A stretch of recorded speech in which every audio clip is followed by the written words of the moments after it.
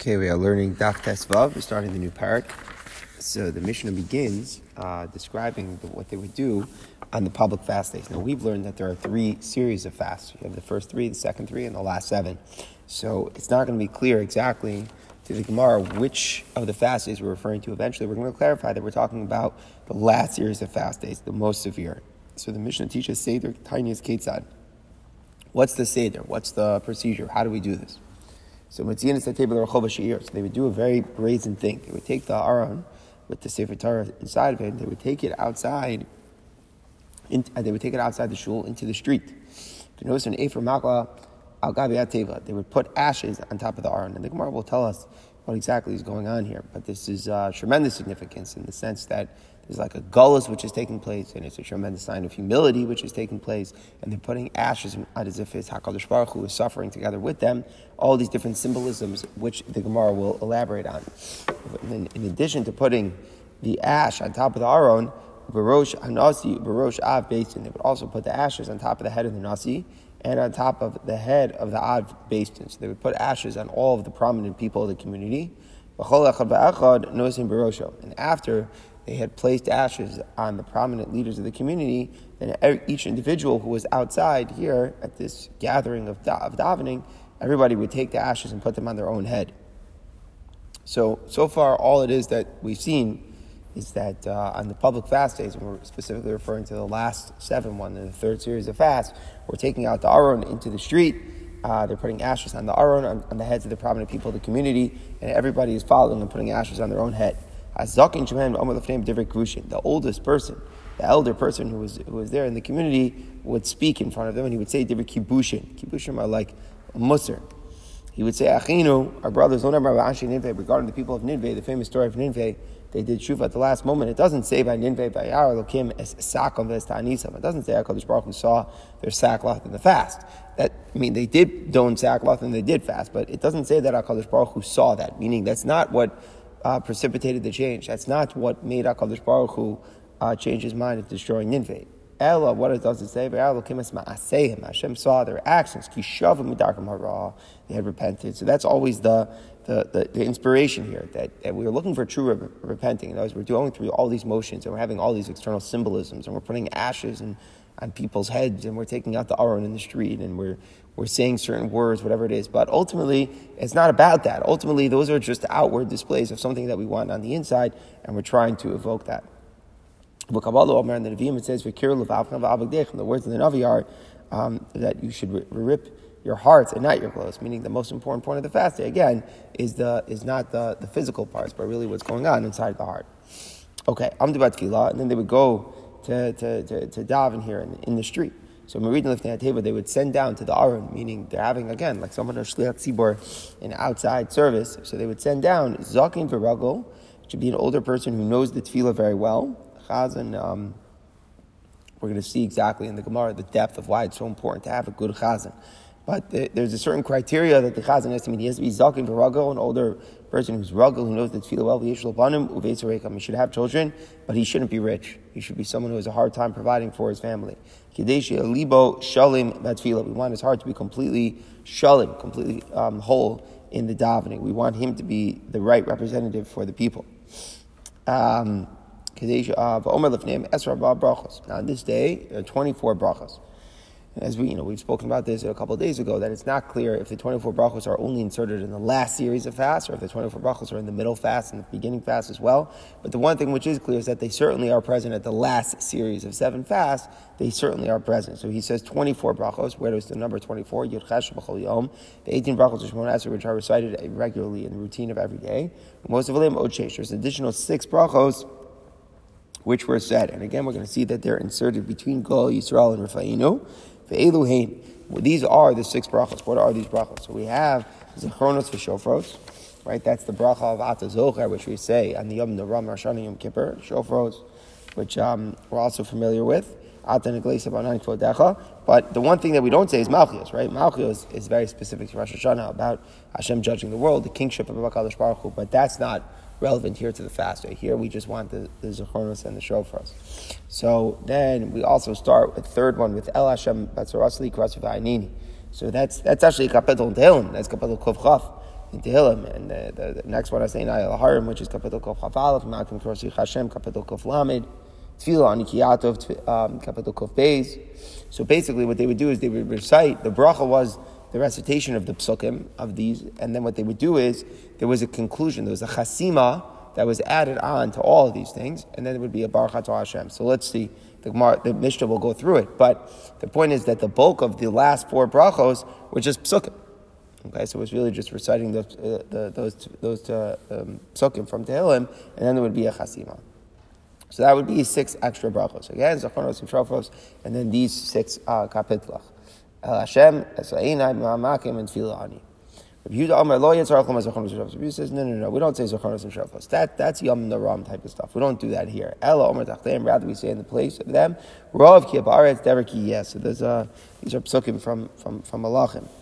Whereas, so Shlomo's Tefillah, to always respond to HaKadosh Baruch Hu should always respond to us. We say that, and Asher Dvar Shema Yirmiyahu Devrei Batzaros, and this is from Navi, from Yirmiyah, which again is talking about HaKadosh Baruch Hu saving us. So he has a different verse too. Okay, now that's all the bulk of the brachos. But what are the chasima? Right, a lot of these were just psukim. So for Omer Chosmeim, there's a proper way to end each of the extra bracha. Al Rishona, on the first special bracha, what do you say? Misha Anos Avram Bahar Maria who Yanas Kan Vishma Bakota Kosama Yamazad. The one who answered Avram Bahar Maria should answer you and listen to the sound of your call on this day. Baruch Atah Hashem Goel Yisrael. Now, here's where things get very confusing. Where would this bracha, what bracha are we doing this to? It says this is the first one, Al Rishona. So the simple understanding would be the first of the additional 6, right? We're adding 6 brachos. But if you look at the Chasimas, Baruch Atah Hashem Goel Yisrael, remember the 6 brachos are added between Goel Yisrael and Rafa'inu. So the Gemara is going to clarify that actually what's going on is that Goel Yisrael also has an extension. You say Re'evan Yenu, Riva Avenu, right? And then you add in this point. Before, instead of just saying Baruch Atah Hashem Goel Yisrael, you add Yisrael. And then we're already up to 2. But we're going to see there's a total of 7, so it's good. It's 2 through 7, which is for the additional 6 brachos. They're going to have their own chasima. So it's a bit confusing. We're going to get to that in the Gemara. Al Hashniya, for the second bracha, who Omer, the second bracha, remember, is the bracha for Zechronos. So you say, Mishra Samson al Yamsuf, the one who answered our forefathers al Yamsuf. So I was a Meridik Raid from our footner, beautiful Vart. He says, what does it mean that the Eibishter answered us by Yamsuf? What tefillah did we say by Yamsuf?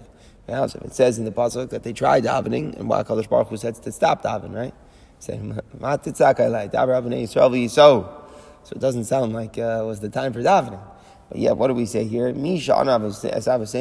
one who responded to them. It sounds like we're trying to, recall the memory of the schos of what we davened at the Yamsuf.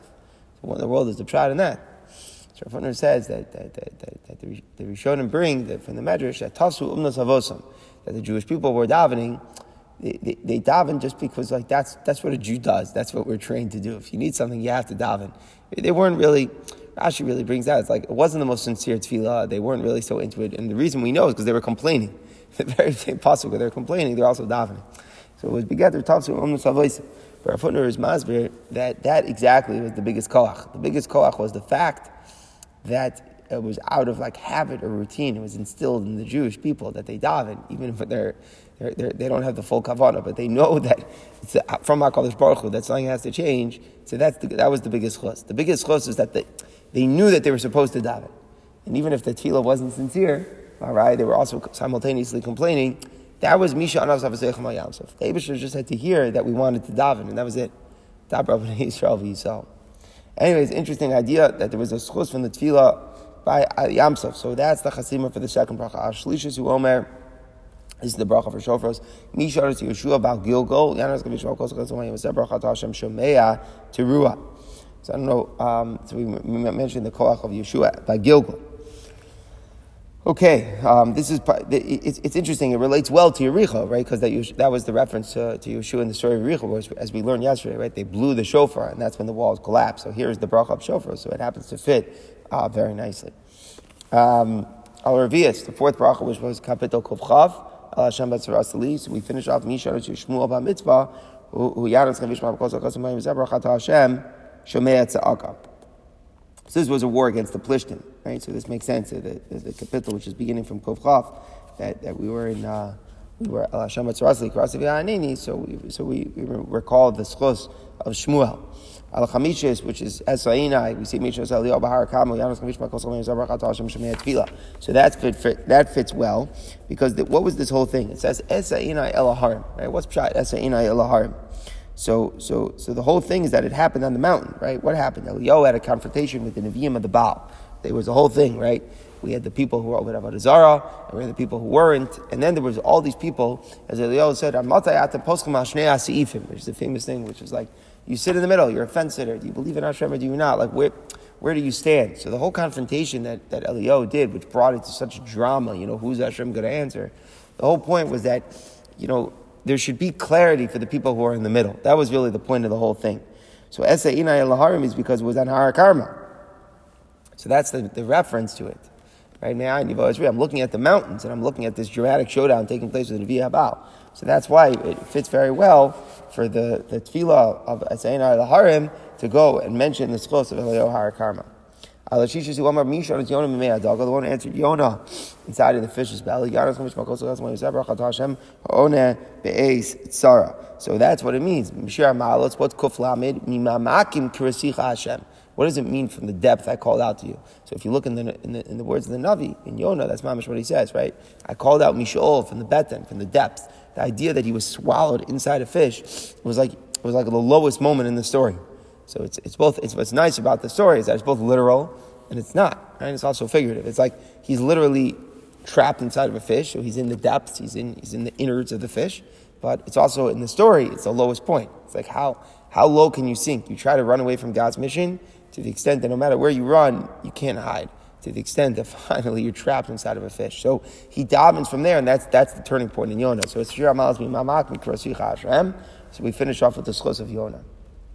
Al Shvius on the seventh bracha, who Omer Mishan is David V'Shlomo B'Nobi Yushalayim. The one who answered David V'Shlomo Yushalayim, who Yanam Eskom Yisrael Koskom Hashem Baruch Atah Hashem Hamerachim Al Haaretz. So this was the famine, and in times of David, but also Shlomo was davening for that. The same thing when he built the Beis Hamikdash. So that's Tefillah La'ani Kiyato for the poor people. Poor people, are when there's not food. Right? That's the point. They're poor because there's a famine. So that one kufay is Tefillah La'ani Kiyato.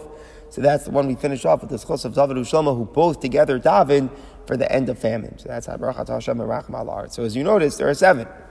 So now it all makes sense. There are 6 additional brachos, and the bracha of Kol Yisrael gets a special chasima as well, but Misha as Avraham Al Har Moriah.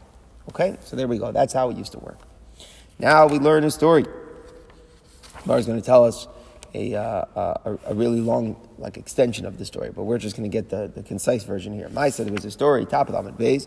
B'mei Rabbi Chalav and days of Rabbi Chalav, Hananya ben Trajan. So these are the people who lived post the destruction of the second Beis Hamikdash. Sha'avar Achal of Ne'ateva. Somebody once went to daven when on a fast day. V'gamar is called a bracha kula. He finished the whole bracha. V'lo anu achrav amen. The tzibur didn't respond amen. So what's the point? They didn't respond amen. Instead of saying amen, they said a new thing. They said Baruch Shem Kavod Malchus Li'olam Va'ad. They had a different response. And we're going to see in the Gemara that basically in the Beis Hamikdash there is such a din. In the Beis Hamikdash we don't answer amen. When we hear a bracha, we answer a special response of Baruch Shem Kavod Malchus Li'olam Va'ad. So these Tanoim were doing the same thing outside. Once the Beis Hamikdash was already destroyed and they weren't living there in the Beis Hamikdash anymore, they were still also doing the same thing of not answering amen, but rather Baruch Shem. And we're going to see that the Chachamim were actually critical of that. The Chachamim did not think that was correct. We'll learn about that in the Gemara. Okay, now the Gabbai says, Tiku HaKohanim Tiku. He tells the people, blow the Tekiah, the Kohanim blow the Tekiah. So there's a big question here. If the instructions are definitely to blow the tekiah, but the question is whether or not they would dafka only blow tekiah, or whether they were blowing a full set of tekiah through a tekiah. We'll see that. Remember, it could be that we learned yesterday there was 18, right? So 6 times 3, which would kind of want to indicate that it was a tekiah through a tekiah. But here, definitely, the instruction is only to sound the tekiah. So they would say, they would say to sound the shofar, and then he would continue.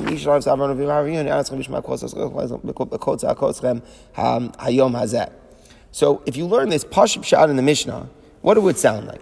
it would sound like they would repeat. In other words, they already said the end of the bracha, right, with the answer Amen and Baruch Shem, but then they would repeat that last chasima, right? They would repeat that. So what's going on? Like, why are we doing that at all?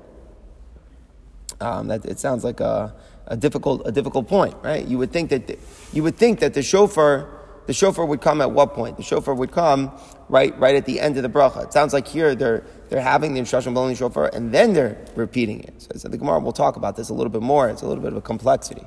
The Pashut Pshat though would be is that they make the chasima and then there's the blowing of the shofar. That's what would make sense. Okay, and then when we get to the next bracha, Hariyu b'nei Aaron Hariyu. So by the second bracha, they would alternate the instruction. On the second bracha, they would say Hariyu b'nei Aaron Hariyu. Make the Turah. So again, does that mean they only blew the Turah and not the Tkiya? Or does that mean it was just the instructions were a little bit different, but really what they were saying, what they were blowing was Tkiya, Turah. So that's a machlokas exactly. But the instruction definitely alternated. So now they're saying blow the Turah, and then they would have the chasima of the second bracha. And then the same thing for all the next five. Okay, so they would alternate between blowing the Tkiya, Turah, whether they're actually changing what they're blowing, or just changing the instruction. Where exactly is the blowing taking place? Are they repeating the chasima? Some of those details have to be fleshed out in the Gemara, but more or less that's what's going on. In between each bracha, we have blowing the shofar. Yeah. Mm-hmm. Mm-hmm. So that could be during Chazaras HaShat, so the blow, similar to what we did. Okay. We'll see in the Gemara. Yeah, we'll see in the Gemara. The Gemara will address. Okay. And the Chachamim heard about what was going on here with these people. In other words, really what the main point that the Chachamim are hearing about, which is alarming them, is that the Chachamim are hearing that they're not answering Amen. And again, instead of answering Amen, they're doing like the Beis HaMikdash, they're answering Baruch Shem Chutz V'Olam Vayed. They said, Lo Yinu Enokin Ela B'Shar Mitzvah Chvar Bayis. We don't do that. With saying Baruch Shem instead of Amen, we only do that in the Beis HaMikdash itself. But except for that, then you just answer a simple Amen. So the Chachamim were not approving of that. Okay. Now we get back to something. Truth is that we actually quoted this next segment of the Mishnah a little bit before. So we're going to talk about the Anshe Mishmar and the Anshe Beis Sav. So the Anshe Mishmar and the Anshe Beis Sav is that each week the Kohanim, there was a different group of Kohanim who would come serve in the Beis HaMikdash. So the Mishmar was whoever was on duty for the whole week. And the Anshe Beis Sav were the people specifically, they would break it down family by family, who were actually serving on that particular day. So on the Shalosh Tanis or Rishonos, on the first three fasts, the people of the Mishmar who aren't necessarily, it's not necessarily their duty that particular day, but they're there for the week. So they fast. In other words, they start fasting, but they don't complete the fast. So we learned that, what does it mean? You're fasting, but you're not finishing. Is that anything? Is that worthless? So we had a machlokas in the Gemara. If that's considered like just a sheet of pitzar, is that all it is? Like showing that you're together with the community in their distress? Or is it more than that? Is it really a din of a tainus that even though you don't finish, it's still halachically a tainus? So that's a machlokas that we had back a couple dapim ago. But either way, the point is they're not completing the fast. Because again, theoretically, they could be called to do an avoda. The people who are actually doing the avoda that day, they don't fast at all. So meaning the avoda is more important. It's more important that you can do the avoda with strength than it is that you can fast. So the people who are actually doing the avoda that day, they're called on mamash, they know they're going to do it. They don't even attempt to fast at all. The Anshe Mishmar, who are there definitely as reserves, but it's not particularly their day, so they start the fast, but they don't complete the fast. Shalosh niyos, when it comes to the second series of fasts, the second three fasts, and then it gets a little bit more chamer. So the Anshe Mishmar, who are the reserves, Misan and Umash Limit. So in the second series of fasts, they both start and complete the fast. The Anshe Beis Sav, Misan v'lo Mashlimin. The people of the Beis Sav who are actually called upon that day, they fast but do not complete. Okay, so it goes up one notch in severity. And Sheva Achronos, but we get to the last seven fasts, which are now the most stringent in the third series, Elu ve'elu, Misanun Mashlimin. Both groups, there's no excuses, there's no defense not to fast. Everybody has to fast over Rabbi Yeshua, complete the fast. Even though these people are actually doing the avodah that day in the Beis HaMikdash, they're still obligated to complete their fast. That's the opinion of Rabbi Yeshua. No, it's a little bit more lenient. So everything in the Chachamim is just going to be a level more lenient. Shalosh Tanos Rabbi Yeshua Elu Misanun Klal. When it came to the first three fasts, none of them would even attempt at all. You don't have to do anything. It's the first three, it's very lenient, so therefore no one has to do anything.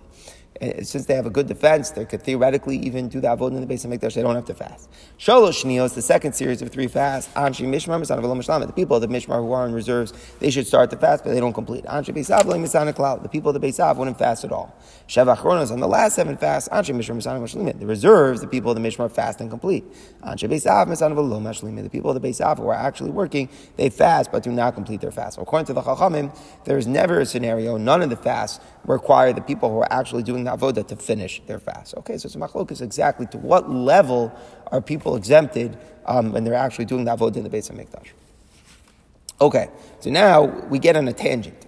Once we mentioned the discrepancy between the Anshe Mishmar and the Anshe Beis Av in terms of how chomer it is for them to fast, so now we mention other distinctions between them. So we know that a Kohen is not allowed to do the avodah after he drinks a revius of yain, right? That's the pasuk in Parsha Shmini, after another ben Avihu, which makes sense according to the opinion that they drink wine, but even if that's not why it's there, but the pasuk says, Yain v'sheicha al teish b'vom alom. It's an answer for the Kohanim to be inebriated, and even if they're not totally drunk, but even just a revius of yain, they're not allowed to do the avodah. So the question is, are they allowed to drink wine on the day that they're there or the week that they're there in the Beis Hamikdash? So this is the din. Anshe Mishmar, they're allowed to drink the wine at night. Again, the Anshe Mishmar, it's their general time during the week, but it's not the particular day that is designated for them. But they always are the reserves. So the Mishmar people could not drink wine during the day because they might be called upon as reserves. So since at any moment, you never know, you might be called upon to help out in the Beis Hamikdash. And if you'd have the effects of alcohol, so then you can't do that avodah. So therefore, there's a din that the Anshe Mishmar are never allowed to drink wine during the day, but at night they're allowed to. Why? Because at night there's no surprises. Meaning, at night we know what has to be done. At night, all that has to be done is the burning of the emurim, which wasn't completed by the end of the day. So basically, you know what you're dealing with. There's no surprises. Oh, so some of these people are suddenly showing up with all these animals. There's no surprises. You know what has to be done. So if we see that they're needed, we see that they're needed. But if we see that they're not needed, so then they can go enjoy. They can go drink wine. We don't expect them to be called in for doing the avodah. So therefore, the people of the Mishmar who are not serving that day are allowed to drink wine at night. However, in contrast, Anshe Beis Av lo abayom v'lo b'layla. The people of Beis Av are serving the day are not allowed to drink wine or night because they do the avodah during the night as well. So it's responsible that days avodah extend during the night. They're burning the emurim, so it's also for them to drink wine at the night that follows. So therefore, there's a din that they're not allowed to drink wine as well. Okay, another halacha. Anshe Mishmar v'Anshe Maimid, both the people in the Mishmar and the people of the Maimid. The Maimid, it's an interesting din, the din of the Maimid. We're going to learn about it later in the Masechta. But basically, the Torah says that there's a din that the bailim of a carbon should really be present by the hakrava.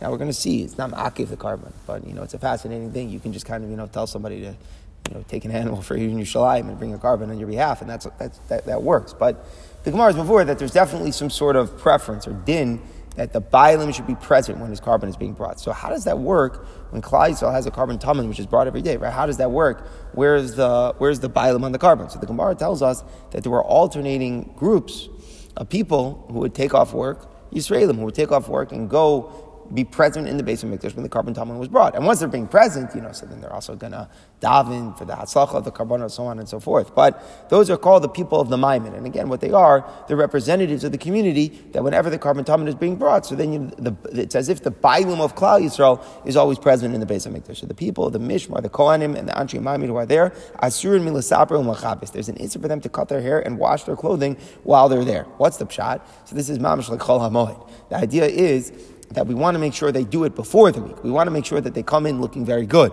So therefore, in order to make sure that they come in looking good, we restrict them from doing it while they're there, which then forces them to make sure that they did it before they show up to the Beis Hamikdash.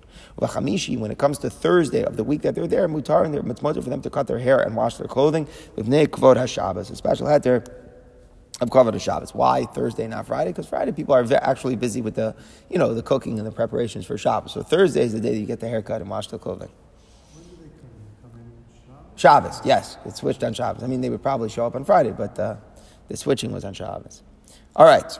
Now, remember our Megillas Tainus? Remember Megillas Tainus, that book, that Baraisa, which speaks about all the minor, moral, the minor holidays that took place in the second Beis Hamikdash's time, and there were days that Chazal celebrated. They were like moral victories, like of sorts. We got the Stukim, we got the Romans, whatever it was, we were able to be saved from. So there were days that they instituted, don't fast or don't eulogize. So Kol HaKos Megillas Tainus L'Olam Mispad, whenever there's a minor festival in Megillas Tainus that says, don't eulogize. So it doesn't say don't fast, it says don't eulogize. So then, Lefanav Asr, it's Asr even the day before to eulogize. And Erev of that Yom Tov, it's Asr as well. Why? What's the pshat? Because it needs a chizuk, right? We want people to remember the holidays. These are minor holidays, right? Today we don't even know any of them, because we don't observe them anymore. But the point is that when it was around, there was like a chizuk that they gave that even the day before, if it's a day that is also eulogize, even the day before is also.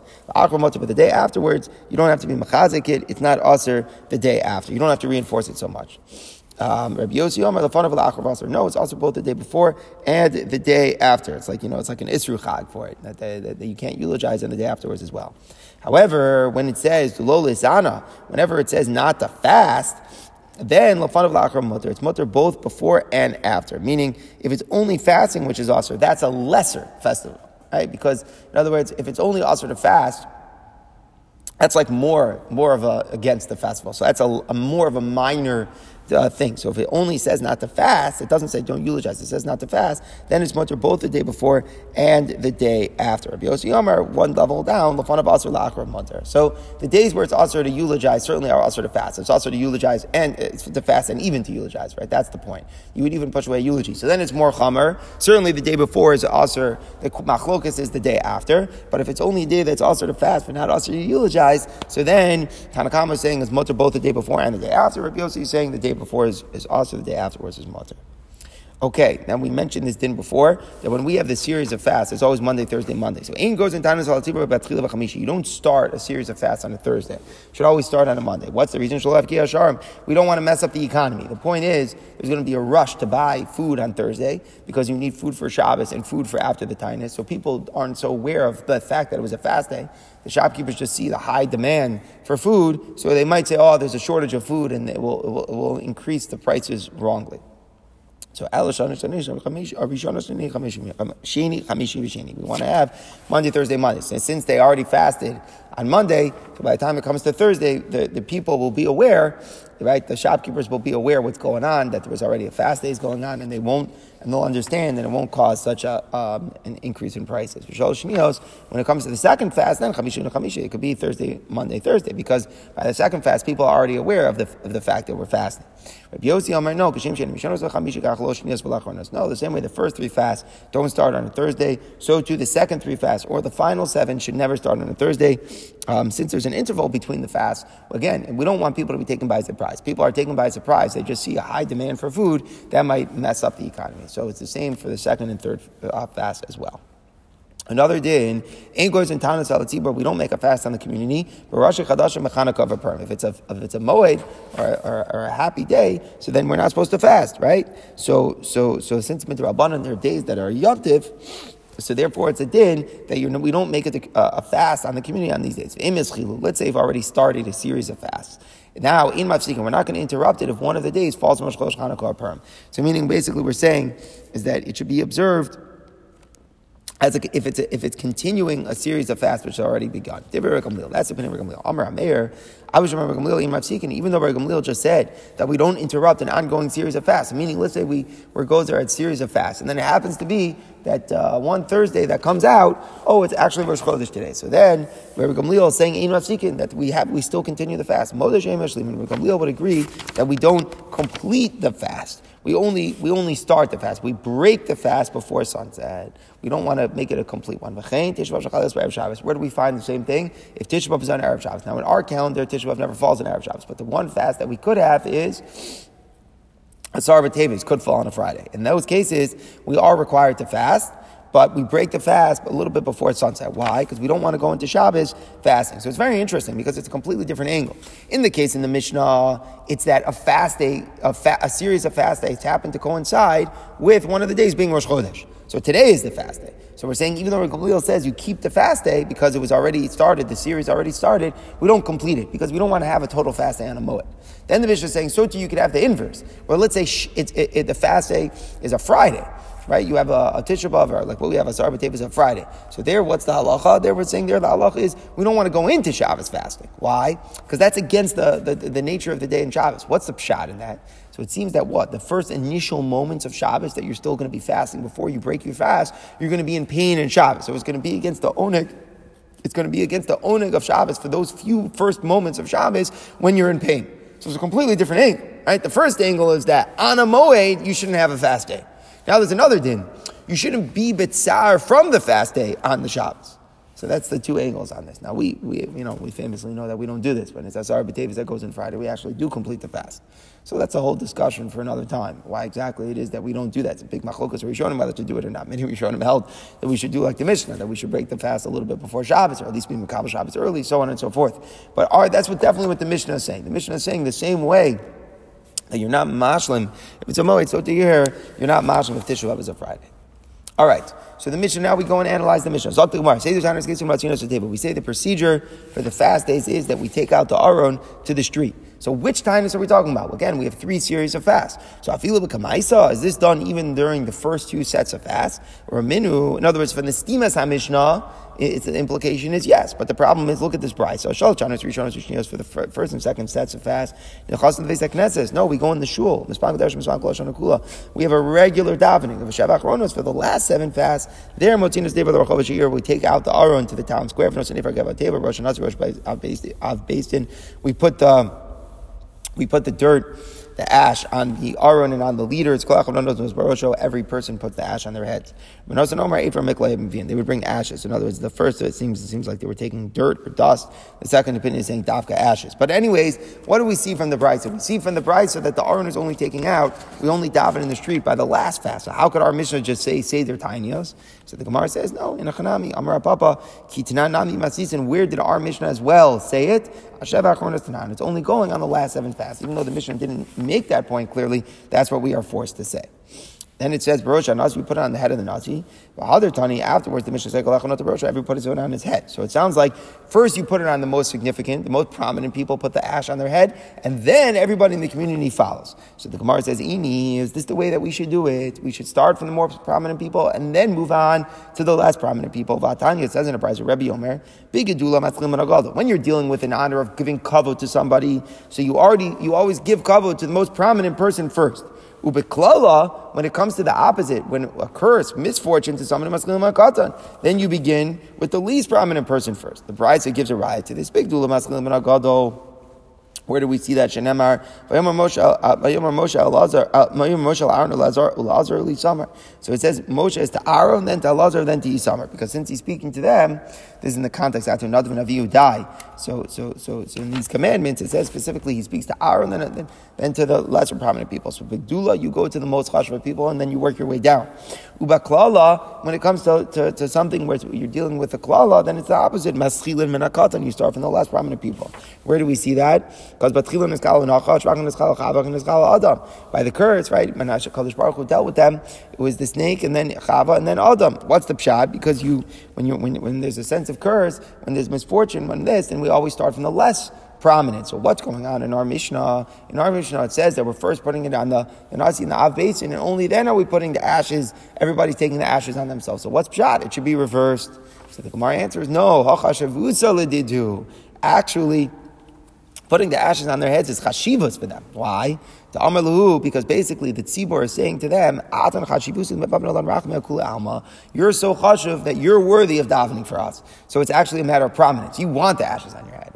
In other words, obviously we're doing it for humility and all this and that, but putting the ashes there is a sign of respect. It's a sign. It's not like like Adam and Chava where they're getting punished. No, you punish the snake first. Here, it's not a punishment. Putting the ashes is a sign of respect that we want you to daven. We want you to daven first. Continues the Gemara. Then we said everybody puts the ashes on his head. So the Gemara says, by the Nasi of Basin, they should also take it themselves, put it on their heads. Why is it different that someone else is taking the ash and putting it on their heads? Meaning the language of the Mishnah is that they take out the Aron and they put the ashes on the head of the Nasi in the Av Basin.